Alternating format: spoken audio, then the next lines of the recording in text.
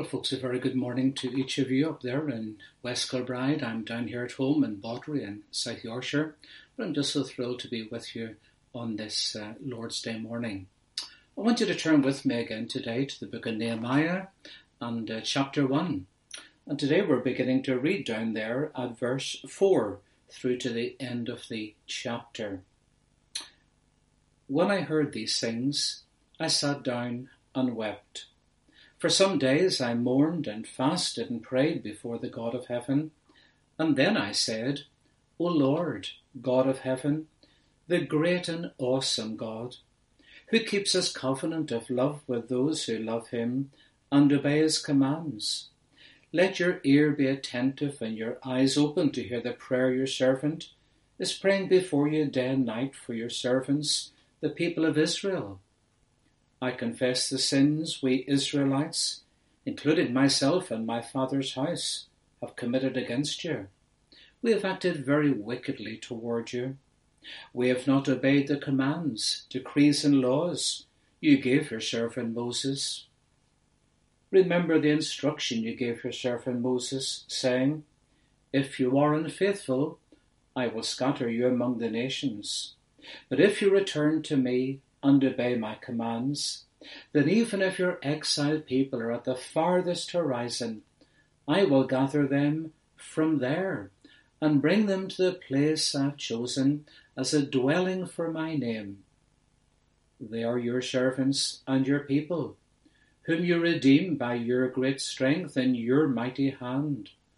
O Lord, let your ear be attentive to the prayer of this your servant, and to the prayer of your servants who delight in revering your name. Give your servant success today by granting him favour in the presence of this man.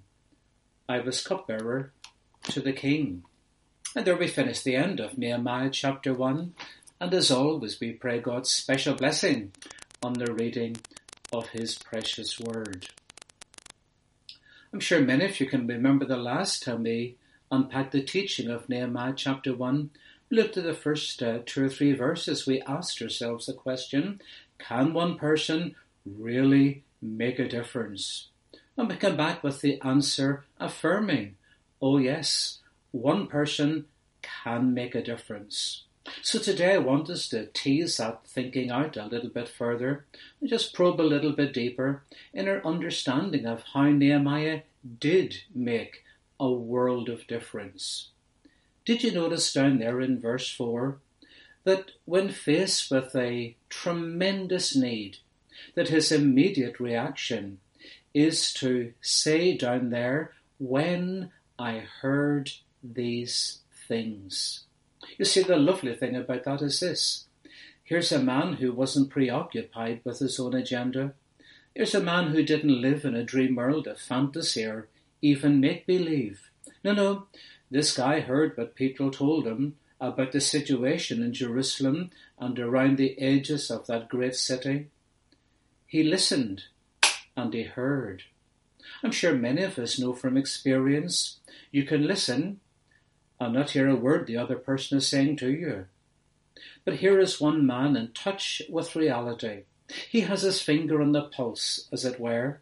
He feels the heartbeat of God's ancient people, his own people, and is deeply sensitive to their heartfelt and indeed heartbreaking needs. Here is a man in verse 4 whose heart bleeds with real concern, a man of unbelievable compassion. It just seems to me that even without reading between the lines, this guy is a man with a big heart. You know, he was separated from them by the best part of 800 plus miles, a vast tract of desert, and yet, even though he's over there and they're down here, their needs were so close to his heart. There's nothing remote or distant about God's dear servant. He felt for them, and he felt their pain so deeply. You see, here is a man who was called by God to build the walls of the city of Jerusalem. But you know something? Before they could put one stone on top of another stone, first of all and foremost, he had to weep over the ruins of the city. Here is a man whose heart is oozing with genuine love and care. In fact, did you notice in the narrative we read together, he was so moved that he actually melted in the presence of God. He shed liters of what I would call holy water. The tears flowed freely.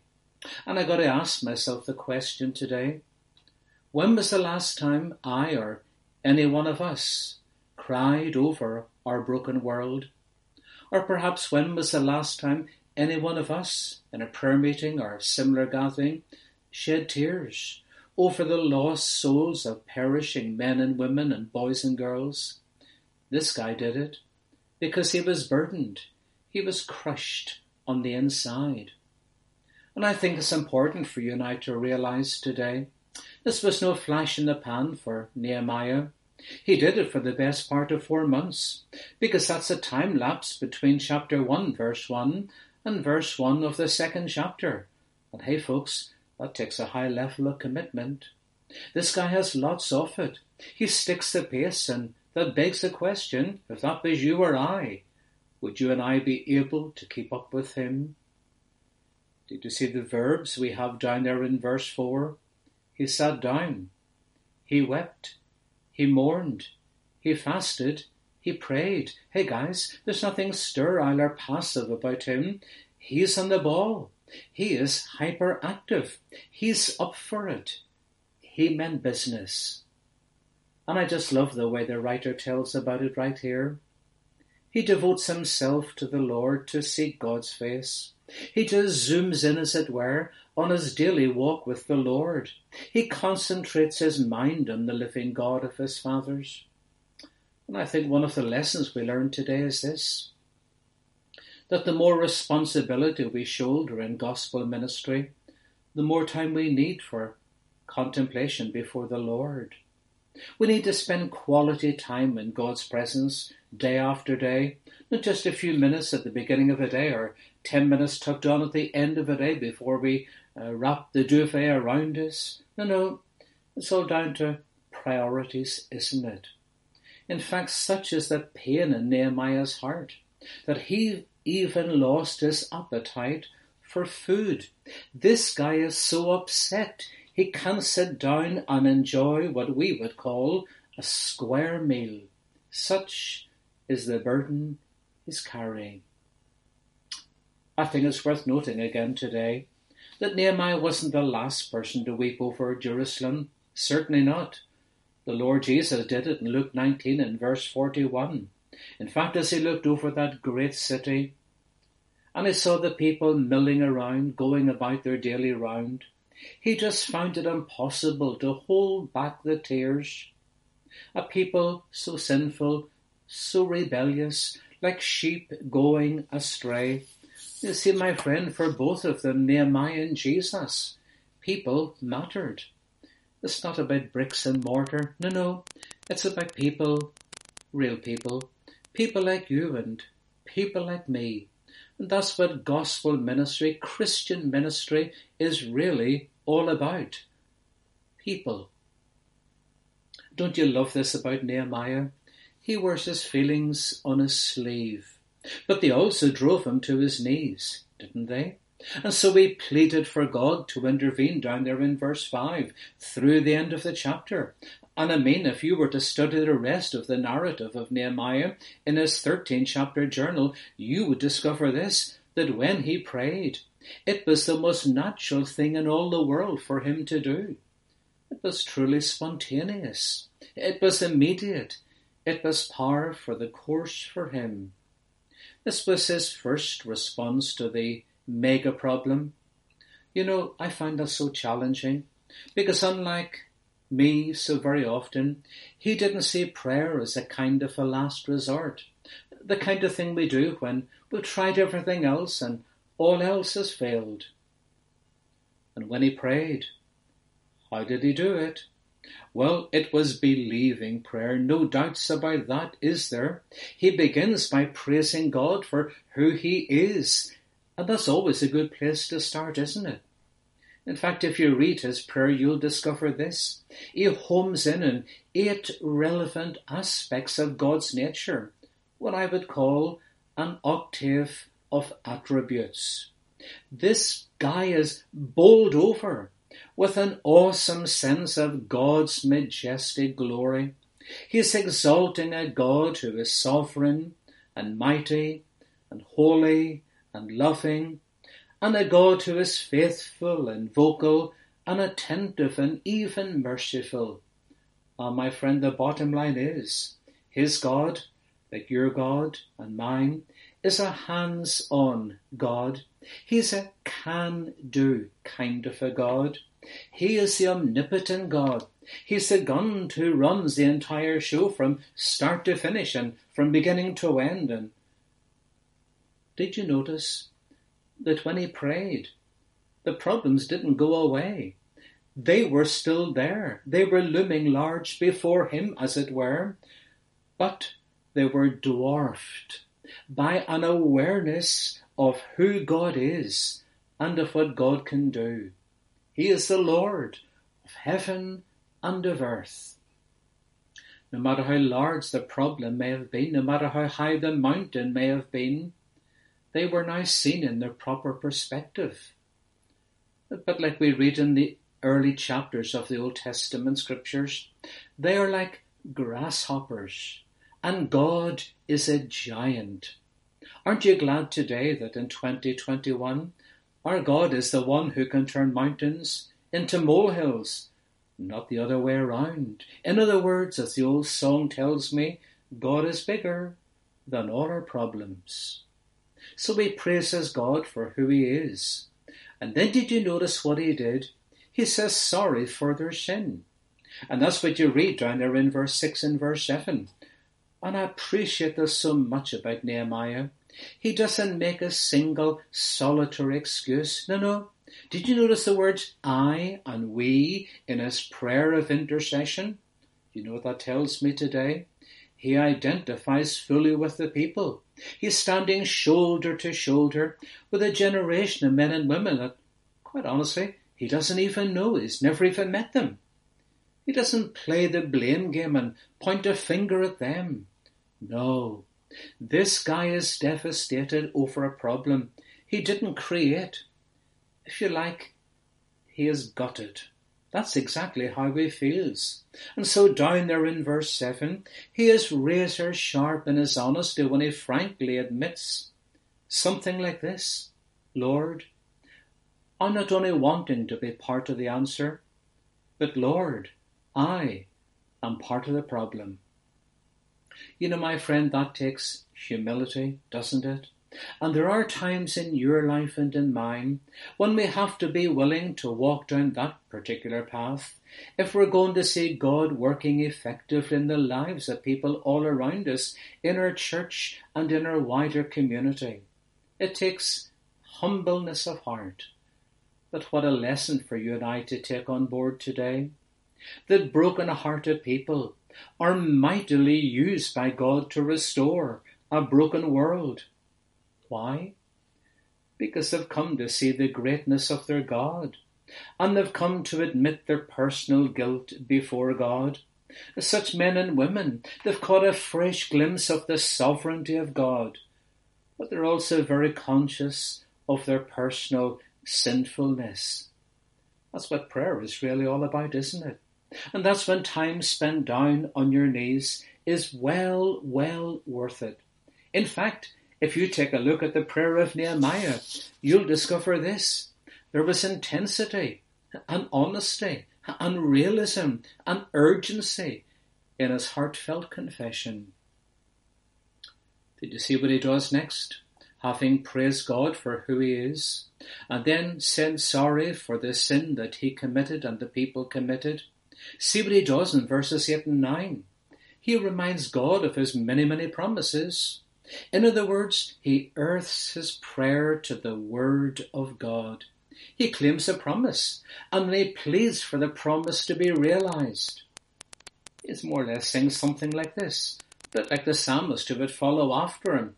He's saying, Lord, it is time for you to work. You've said it. I've done my bit. We've done our part. Now it's over to you. The ball is in your court. And you see what he does right here? Something you and I may struggle to do, let's be honest. He quotes from Leviticus 26 and Deuteronomy chapter 30. You see, this guy knew his Old Testament, didn't he? Ever so well. And he reminds God of what he had written in days of yore. So he asks God to forgive the people, to regather them, to restore them to his favour and to his blessing. This fellow had a good grasp of Scripture. He knows he can trust God, for God always delivers the goods. And that hasn't changed. And then you see what he does down there at the end of it all in verses 10 and 11. He leaves it all with the Lord. He brings his burden to the Lord and he leaves it there. But like Hezekiah, he spreads his petition before the Lord. And what a bold one it is. One man's unshakable confidence in God's character, one man's firm belief in God's power, one man's solid acknowledgement of God's faithfulness. My friend, the God who said it is the God who has done it. The God of revelation is the God of redemption. You see, this God of yesterday is the same God of today, and he'll be no different in all of our tomorrows. A God of transforming wonders, a God of miracles, the unchanging one. And even in your life and mine today and in the week that we have just entered, he's the God who has done it all before. And surely he's the God who can do it again. I reckon in closing there are three wonderful blessings that you and I can see in this whole incident for our friend Nehemiah. You see, God loves to bless his people, doesn't he? And he will use all sorts of means to do just that. Number one, this whole exercise gave Nehemiah a deeper experience of God. Let me put it like this. He proved God in a way that he had never ever done before. He found in his God someone whose grace was truly sufficient. And my dear friend, in your life and mine, that's why tough times, challenging times, often intrude into each of our hearts and lives. It was so that we might learn to lean afresh, and that we might learn anew something about the great God of heaven. And the second thing we discover is this. It also gave him a greater sense of indebtedness to his prayer partners.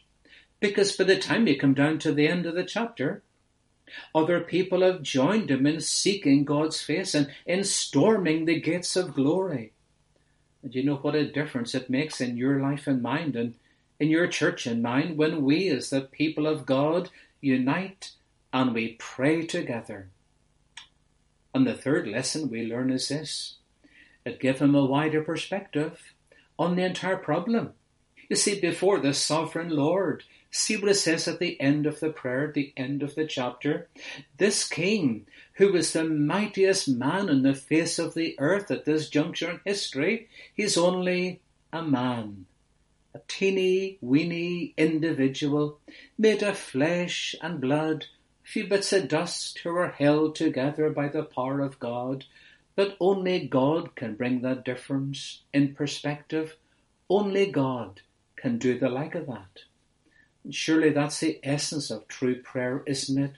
It's when you and I cast ourselves at the feet of the Saviour. And when you and I pray like that, it sets our faith on fire. It reminds me of a chorus I learned many, many moons ago, and some of you will recognize these words, I'm sure. Got any rivers you think are uncrossable? Got any mountains you can't tunnel through? God specializes in things thought impossible. He does the things others cannot do. Let me say this.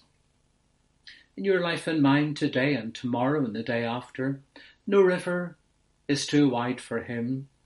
No water is too deep for him. No hill is too high for him. No road is too long for him. question we grapple with today is this: can God? And the answer we have this morning is simply this: God can. God can. For Nehemiah, his favourite position when faced with a problem was down on his knees. And beloved friends, when you and I do what he did, and when we are down on our knees, guess what? They don't knock. The reality is that prayer makes a world of difference, because prayer makes all the difference in the world. May God bless you. Real good. Amen.